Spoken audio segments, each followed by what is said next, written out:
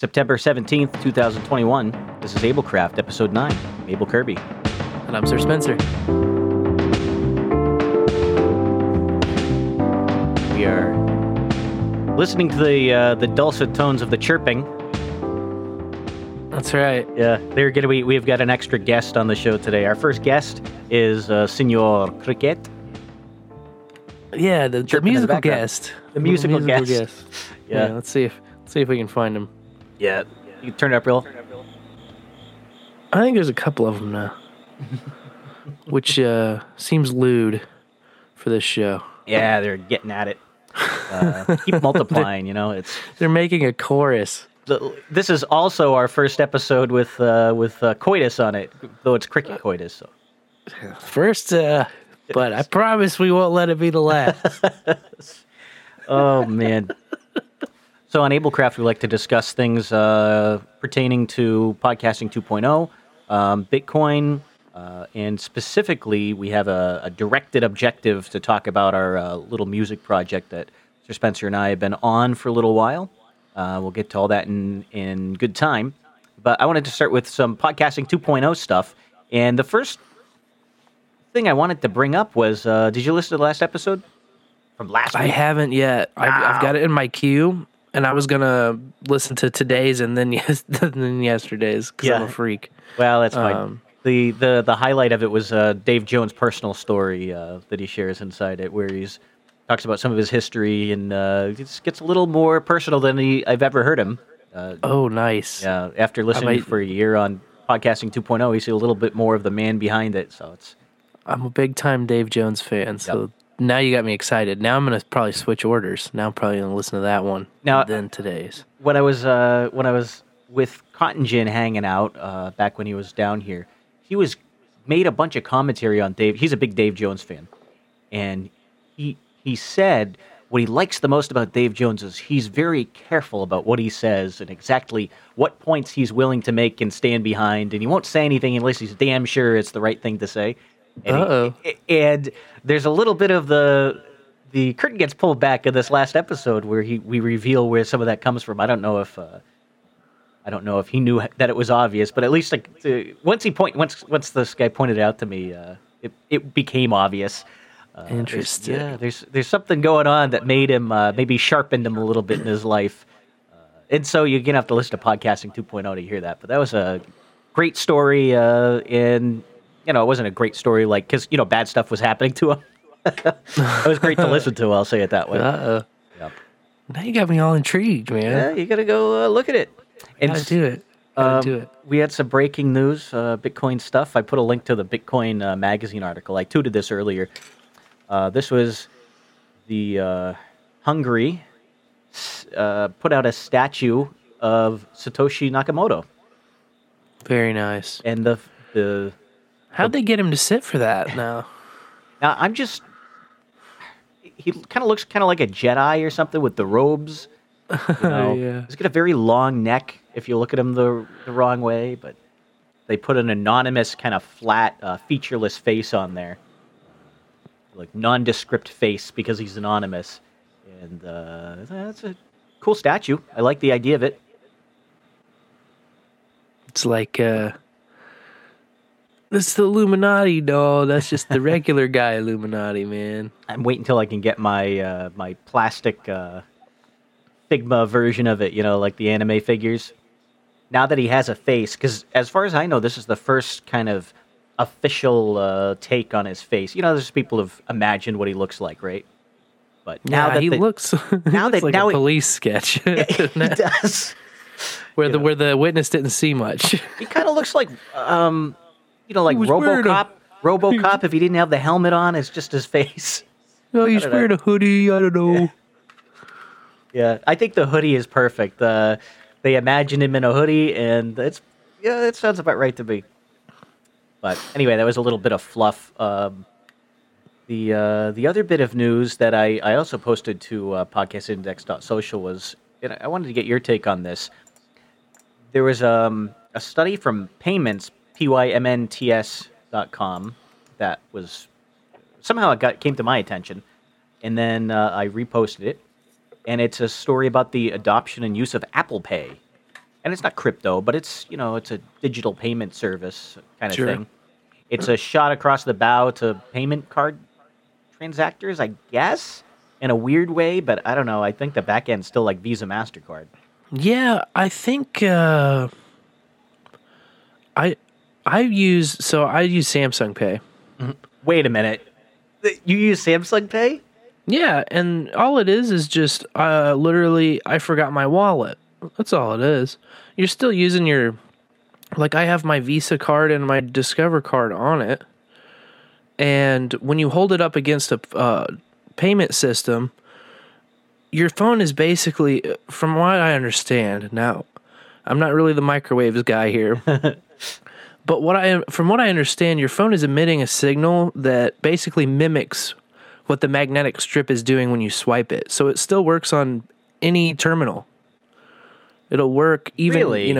Even if they have an old one, you just hold it up to the thing and it emits that signal and it talks to the strip reader, and it's just like swiping your card. It mimics that. This sounds like a huge security hole. I mean, I got to park outside of a 7-Eleven with a antenna pointed at the cashier and wait for someone to use that. Don't I get a dump of the mag strip then? I'm always thinking about, I always wear a vest everywhere, and I really want to just make my own vest with a custom Faraday pocket because the shit's getting too crazy. Well, here's the little news about Faraday cages. That is, a Faraday cage is a theoretical device. And in reality, just putting some aluminum foil on something doesn't always knock down the signal as much as you imagine that it will. And I'm speaking as someone who's done this in controlled electromagnetic environments, trying to isolate different things and literally putting aluminum foil and tape and trying all these different stupid ways.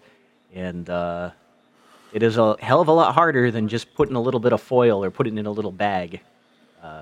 But Amazon says, yeah. When you talk about electromagnetics and you get on Amazon.com, there's so many lies on performance of parts like antennas. If you go and buy a Wi-Fi antenna, they'll quote it as having 10 dBi of gain.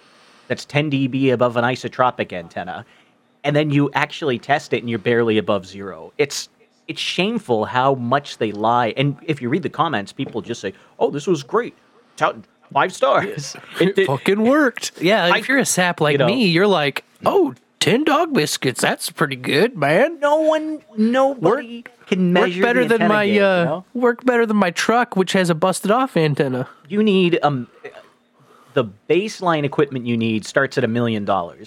Oh my God! To measure. Well, and I know because I had to spec out some of this equipment. I actually spec'd out a new scanner. I said, what would it cost to just buy brand new things? You start at $1 million for the most basic one, to make that kind of measurement. And it's tricky to do. Even the manufacturers don't even do it. The manufacturers don't have a clue what their specs are. They just write down something that sounds good and they post it on Amazon. FTC won't go after them. FTC, they bring cases against antenna manufacturers. And I did some research on this a while ago trying to find out how come you can just lie in the U.S. commerce system. So in interstate commerce, you're just doing false advertisements on verifiable things, the technical specifications of your product. You just lie about it to make the sale, and nothing happens. FTC doesn't care. Well, the only way they go after antenna manufacturers is if you lie about what channels you can receive, not the technical specs. So the case that I could find, the only one that I could find that they were prosecuting was an antenna that said, use this HD to get free HD antenna, you get free TV, and you get all your favorite channels for free. And they looked at it and said, "Whoa, what if my favorite channel's the Disney Channel? You can't get that over there." And they got no HBO package, man. And so they go after people for stuff like that, but not the technical specs, not the true crime, which is they lied about the specifications routinely. It's a sore point for me. I'm still irked about this. Well, there you have it, listeners. If you need an expert witness, hey, if you want to hire an antenna engineer, an EMI expert, I am looking for a job. So give me a call. There you go. Hit me up. and I can help you out with all that stuff. Hey, listen, you dicks! Send money! And there's your cue to boost. There's your cue to boost. Yeah, there you go. Yeah. So as far as podcasting 2.0 goes, I put a note in my notes about Hawaiian bread. I'm trying to remember what the hell I wrote that for, and I think it was because you mentioned a long time ago you had this idea about recipe sites. Oh, that was it. Oh, yeah. I said that on the dev call. I've been on like 3 of the podcast 2.0 dev calls. I've missed every single one of them. Every time I'm on a dev call on podcasting 2.0, it's so like it's a cool community and everybody's just kind of saying what they're gonna do and stuff, and then everybody's just kind of like, "Oh yeah, okay, Spencer, why are you here?" While the whole time I'm like sitting here like, "Why am I here?" That's a good question. Like I don't know. I'm like that idiot who just like, I really would love to be involved in doing things, but I don't really know how to do things. And so I'm just kind of like a pulse, I'm like a body. I'm like, well, I can cheerlead and I'm a quick learner. And then when it comes to IT and stuff like that, people are like, okay, well then learn this. And I'm like, and I'm in this weird spot where like, the IT, everyone who actually has IT experience understands and recognizes very quickly that I'm a total retard. But then everybody with no IT experience thinks I'm some kind of a fucking half genius or something when it comes to it. And I'm like, no, really not. No. Oh, man. I can pick a hexadecimal color like a motherfucker. I can match that, get the color triad in base 16. I know all about color.adobe.com. We'll get you a complimentary color scheme going on your beautiful shit. But complimentary bites there. My IT experience consists of I paid too much money for a C# boot camp. And so the boot camp consisted of a little bit of C# programming where we made like a dungeon game, And then most of it was just building web apps that are copy-pasted fucking templates that you add your own, back end into. Yeah. So you kind of build the database, but the schema is already given to you and like the scenario is already given to you. And you're basically just taking it from point D to point F. Yeah. Meanwhile, all the real work was, what kind of databases exist? What kind of database software should I be using? And what problem am I trying to solve? And is a database even the right choice for this? And well, I didn't even know like how niche it was to be making an MVC5 web application on the .NET framework, And then everybody's like, oh, you don't know .NET Core? You don't know .NET Core? Well, can you make it on Core? It's like, well, I probably could, but I never have before. Because it's all been on framework. Yeah. Then you get out in the real world and you're like, oh, so I know basically nothing. That's fun. That's fun for $24,000 to just know nothing. Yeah.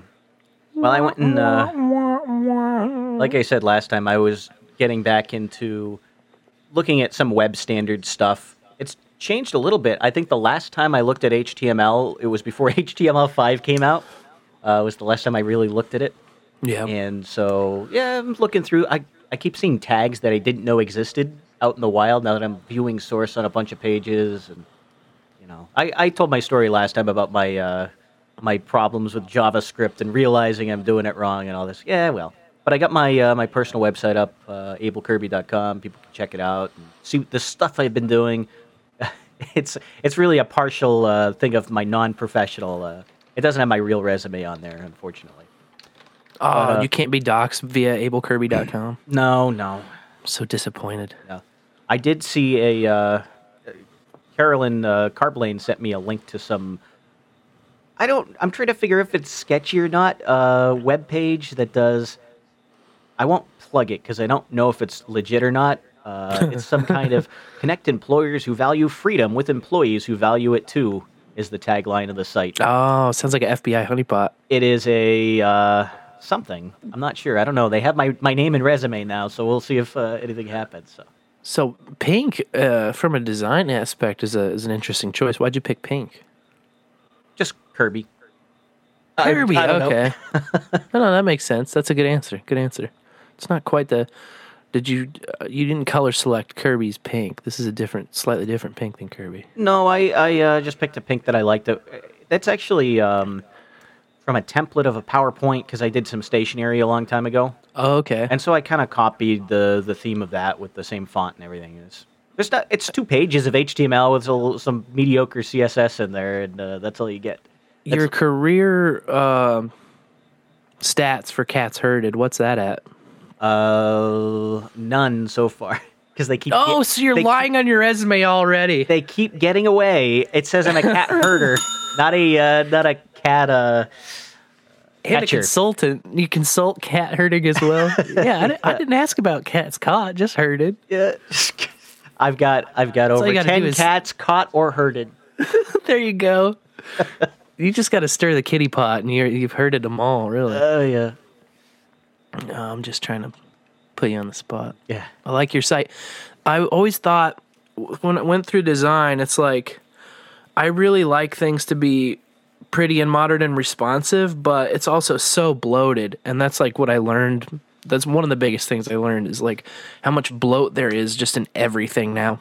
Yeah. And so I thought it would be a good design practice to just have a little brutalize me option up in the corner or something where you can just click it and you just get served basic HTML and CSS and there's no JavaScript even at all. Yeah. Because I know a lot of guys roll around with JavaScript disabled anyway, and so you don't want to be like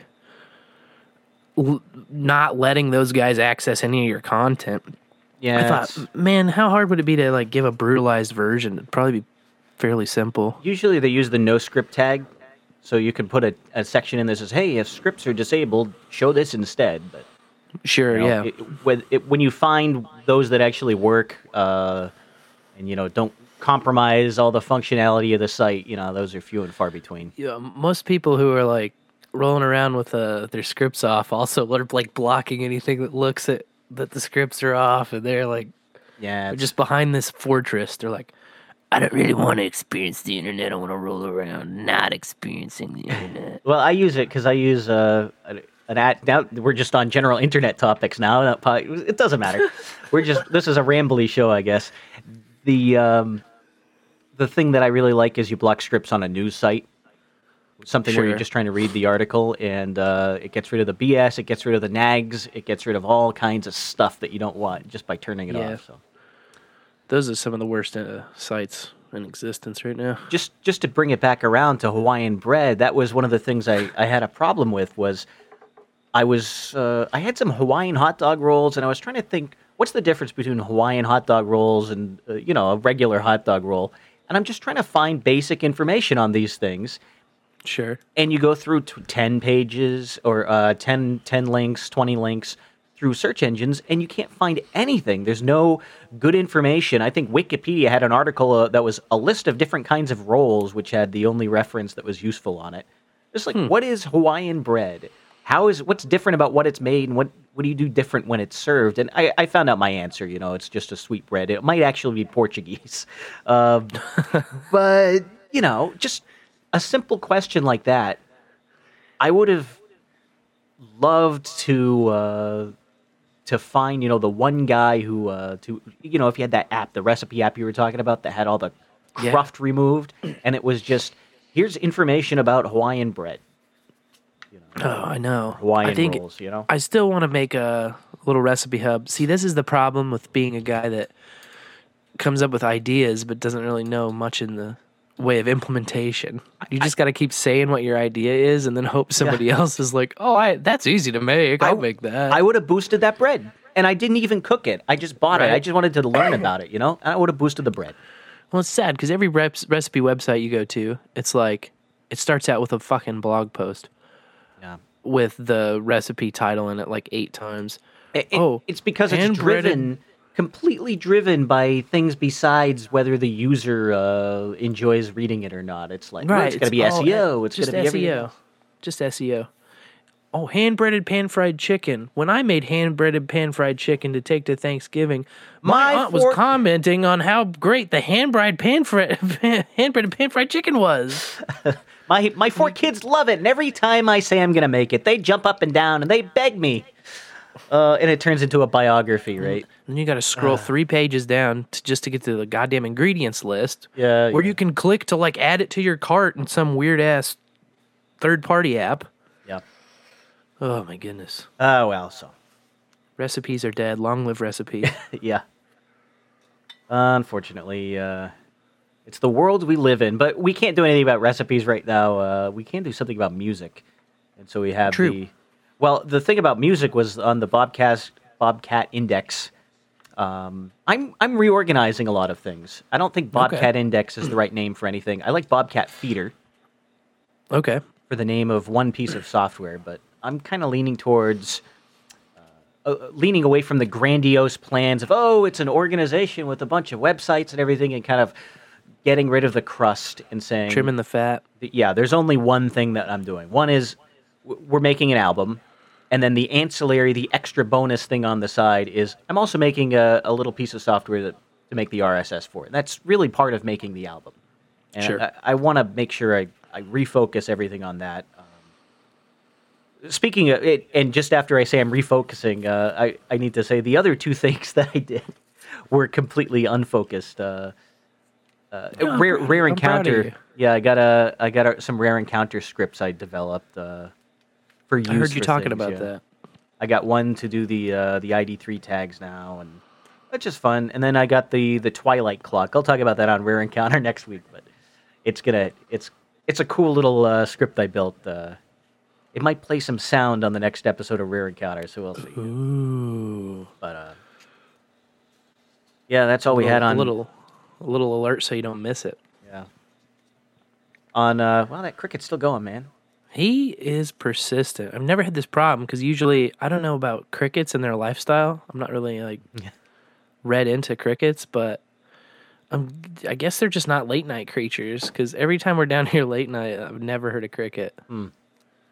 But this dude is persistent. Maybe they're. I think you can tell the temperature of the environment based on the cricket's speed too. Huh, that's interesting. I've never heard that one before. They chirp faster when it's hotter. That's what I've heard. It's a higher metabolism. Like their clock speeds up. They got overclocked.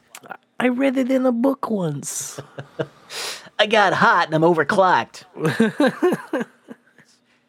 Yep. Oh, boy. So as far as music goes, I did not do any of the things I said I was going to do, but you did the thing that you said you were going to do. I know, it's a weird week, right? It's backwards. Like it's like opposite world. Yeah, I did. I laid down drums, and I want to relay them down. I assume that we're gonna go and re-record a lot of this stuff, or maybe some of it is. I've done I've given you my rough take, and sometimes I'll just walk away once I've got stuff down, and then I'm I'll get to a certain point where the thing that I'm re-recording is so small and probably insignificant that I just am all right, well, there are other songs to do. Just render the shit and send it. Yeah. And so that's what I did. I rendered it and sent you, and I sent you, I think, an MP3 version just to listen to it. And then I sent Fletcher a WAV file so that he can start doing bass on it if he wants. Yeah. And then you've got the MIDI on it. Also, you sent me on a rabbit hole with the reinsert. Yeah. Reinsert. So I kind of tried to plug it in and do it. And I was trying all different selections and menu items. And then I read a lot of documentation that was not at all helpful. At least to me. Oh, it just didn't work then? Yeah, I just couldn't figure out what the hell I was. All of the cases of use were basically DJ machines, it looked like. And so I couldn't really figure out what the software does and then how to translate that. It's you preserve your effects and then it resends the MIDI signal to your machine, right? So basically, I don't know.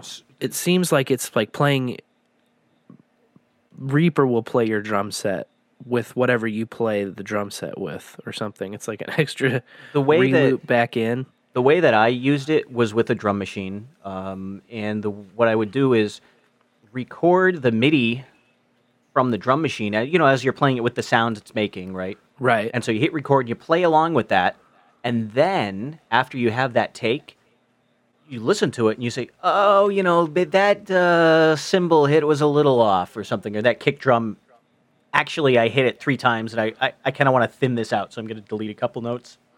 Sure. Edit it, and then you can play it back through the machine. Basically, it's like a reamping process, where you have with reamping, you have the clean version of the guitar, you play it back through an amplifier and record the output.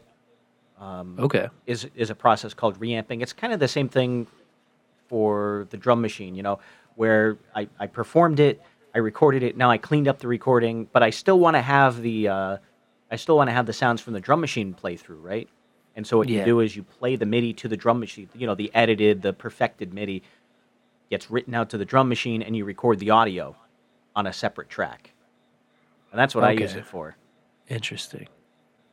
I guess that's how I imagined the use. I guess I wasn't clear on the last episode. But I'm also just really bad unless I'm like in front of it, picking it up and actually using it I'm discovering how bad at I won't say that. I'm discovering how difficult some of these projects are to manage.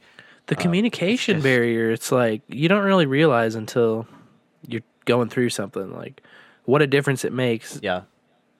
Being in the same room and talking to somebody versus, being on opposite sides of the country. It's definitely a challenge. Like these bands who would go and they'd say, well, we're going to Montana and we've got an Airbnb for 2 months. And the whole band's going to live there and we're going to write and record the album. And that's it. You can see how that kind of crap works. Once you're all in the same room, and then it's like, I don't know, the focus is there and you're like, it's on top of mind because you're just surrounded by it, you're immersed in it. So what I want to do for our music project is narrow the scope a little bit and see if we can, because some of this, right now we have, I think, 4 solid songs that are almost done. Some of them need bass. I think the Like Wine tracks are there. Monday Ghost needs more work than everything else, but Making Beans, as far as I'm concerned, is done, as well as it's going to be. Willow Brown is basically done. I think it needs a bass track. Like Wine, if it gets a new bass track, that's fine. If we use the bass track I wrote, then that's fine too. Basically, with the drums, Like Wine is almost complete. It needs, the touch-up stuff. Did you get a second to listen to it? Yeah, I did. I listened to it last night. I ended up going with, there was 2 options and then maybe a third option that we talked about on the end of the last show. Mm-hmm. And the third option was that offbeat snare that like on the end of, I don't remember what I said because I couldn't find it properly in the show. I think what I played was not what I went with. Mm-hmm. But it ended up being like my favorite one as far as feel and sound because it's just like, it's a little bit different. It's almost like some, the Cranberries did that a lot, where the snare would just be like on one and beat. Yeah. Just a little bit more like laid back and flowy. Yeah, well, I can't play it right now. I just tried to play it through the player here, and it's not having it, so. Oh, no. I can't do that today. I bet I can do it. Just a little clip of it would be fine. Sure. I can get the basic idea of what I'm talking about with that snare on the end. Yeah. Where are you at? Where you at, dog? Where you at? Where you at? Hey, speak up. Where you at? You gotta hurry up because I'm gonna be able to play it before you can if you wait. Well, $20 says it's not even gonna be lined up with the right stupid audio thing anyway. Well, let's see. That's okay. There it is. Yeah, I got it. I got it first. You beat me. Yeah. Oh, I hear the snare on like the one end. Yeah. It's on the end of 2. 1, 2, and. 1, 2, and 4. And then at the end of it, I'd skip forward a little bit. Yeah. Yeah, so it's the same beat there. So some of these, the hats, I found out some interesting things about the drum program I use.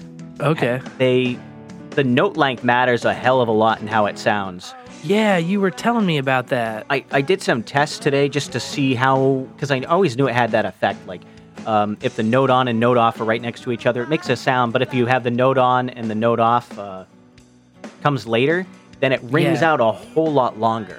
And so by adjusting that, you can really tune the sound of the hats to make them sound really lush. Kind of like, oh, I like this. Yeah, this is the funnest part to play. Yeah, because you can just that's the main open it all the way part. up. Yeah. Yeah, that's the part. That's the part where it's all supposed to be 127. Yeah. in velocity. Yeah. That's the rock ending. That was like I always imagine like a Coheed and Cambria song or something. That's okay. I don't know why. That's what it comes to mind is like the bridge of a Coheed song from 2006 or something like that. But gotcha. That's just where like the sun comes out from the clouds. Yeah, and yeah. the meadow and. Well. It's funny that you have these ideas in your head of who you're copying, and it doesn't sound anything like that, you know. Right. I did a track where I was like, yeah, I wonder this would be like if MCR wrote a song like My Chemical Romance did a song like, and it came out, but it didn't sound anything like them, MCR you know. is. You just stopped. Well, you know, you got other people listening. Oh, that's true. That's true. Oh man. So definitely one of my high school favorites. Yeah, I'm sorry. I'm the derailer today. That's my position. The promised technical topic. We're a little disorganized on the show, but hopefully not too much. I promised I'd bring a technical topic, and I was going to bring MIDI. And so I did some research on the history of MIDI, and the bottom line is it's just not that interesting. You know, it's a serial protocol. It's basically RS-232. Which is, you know, serial port communications, really old standard. And the history of it was that the different music companies they all had their proprietary digital systems, and there was some argument over whether they would have, well, if we wanted to have one keyboard control another synthesizer, you know, what's that protocol look like? And so I guess the old way was or if I wanted a computer to do that, you know, you had voltage boxes is what they called them, so you could get the control voltages out to synthesizers, or different companies had different approaches. Everyone's trying to do their own thing, and they all got together in a story that reminds me a little bit of Podcasting 2.0, and I was hearing this guy recite, he's talking about the 80s, getting together, and they had to design a standard, and they did it in like a year. They just said, okay, what do people want to do? And anyone could bring up any idea. He invited everyone in the industry to just show up at the conference. And they had a consortium. They voted if people were in favor, it went in the standard. If not, it wasn't. You know, and they're going off along how, you know, comparing it to technologies like MPEG, and look at audio-visual protocols and file formats and stuff like that. How long do they take to standardize? And it's 5 or 6 years or 10 years, and he's like, there's references to, you know, by the time compact discs were out, they were already obsolete, you know, because they've been sitting in the oven for years and years and years while people worked on the standard and tried to agree on every little detail. MIDI didn't do that. MIDI said, okay, this should be done. We all agree it should be done. We're just going to do it. And, you know, there was a story I heard about some of the days, maybe 5 years in, where there was a guy, Moog, of the Moog synthesizer. Oh, yeah. That guy had called up the MIDI Foundation or the MIDI Association and said, you know, you really need to talk to this government standards group. They want to, you know, they kind of get in between this on the standards. They make sure that everyone gets a say, and, you know, it protects you from lawsuits. And, you know, you're going to get sued if you don't go through this government standards board. And so they had, I forget the name of the board. They brought this the guy shows up at the MIDI Association at his office, the engineer who worked there, and Yeah. he goes, "Yeah, so what we want to do is we're going to take the standard, we're going to give it to all of the competitors, and then they have 1 year to point, oh, this is wrong, this is bad, this is, this could be done a different way better." They have 1 year to send all their comments in, and then what the government expects is that they're going to take all of those comments and look at them, and the standard can't be released until all of them are fixed. And they do another round, and people criticize it. Oh, basically, God. This is the reason that some of these standards working groups suck, and they Yeah. can't do anything. And MIDI Because they did it. want to get all this government red tape and extra burden on them. And of course, all the competitors are looking for their edge, and if you give them the chance to just sit on it for a year, they're going to poke holes. And you Yeah. get a chance to sabotage it if you think your product's going to be better or anything. And the bottom line was they didn't do it that way. They did it podcasting 2.0 style, or I guess podcasting them. 2.0 did it MIDI style, where they got together. Here's what we want to do. We're Yeah. just going to do it, and they didn't ask permission to do it. They just did it. And that's why it's still around and in everything. It's its 40th anniversary is coming up, I think. That's so awesome. Yeah. Like, how many pieces of tech actually live that long, Yeah.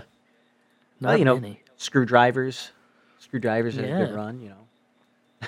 I think of a couple other things. Brooms physical have tech. been around for a while. This guy. I've heard tell of the wheel. The wheel. The wheel wasn't too bad. Yeah. So there was the obligatory MIDI rundown. Unfortunately, it wasn't as interesting. I was looking for some nuance and some details in the spec, but it's RS-232. There's a certain bunch of different frames you send over with different messages, and they all mean this note on, this note off, and sometimes there's extra stuff in there, like a pedal was pushed, or there's a special set of frames you can send to send binary data, like if you want to upload a sample. It's all very simple. So it's Simple is the best. That's what gives it its longevity, I guess. oh yeah, it's great stuff. So anyway, next time I'm going to do something a little more interesting. I want to maybe do a piece on maybe something I could be an expert in, like sounds as signals and waves, and maybe we can get into what a stereo image is and maybe some real technical, or maybe what a filter is. Maybe the thing that might be most interesting to people is we could go through all the different effects, standard audio effects you might find, and what are they, and what makes them special, and how do they really work? So I could do a topic on that. If it was me picking topics, it'd be something far more lowbrow, like the hell thread that Cold Acid kicked off yesterday. Oh, When he just pondered why all of the covers of Bob Dylan's music are better than the originals of Bob Dylan doing them. I told him the obvious answer, which is that Bob Dylan is a decent poet and a dog shit musician. But it kind of stirred the hornet's nest up a bit, a little. Yeah, I saw him post that today. He had a bunch of his inbox was full this morning. Let me put it that way. Yeah, they had like 80 Fetty notifications. I'm like, oh my goodness. Yep. Scrolling through. Some people have some strong opinions, man. Yeah. Oh well, I think that's going to wrap us up for today. Here, we don't need to belabor the point. Yeah, respecting your time again, right? Respecting your time, as we say on this show. Doctor I used to work with used to say that. Yeah, to be respectful of your time is what he'd say when he was trying to stop you from taking too long to do anything, Right. It's like, so just to be respectful of everyone's time, we're going to have to close the show now, so. Yeah. Until next time, I'm Able Kirby. And I'm Spencer.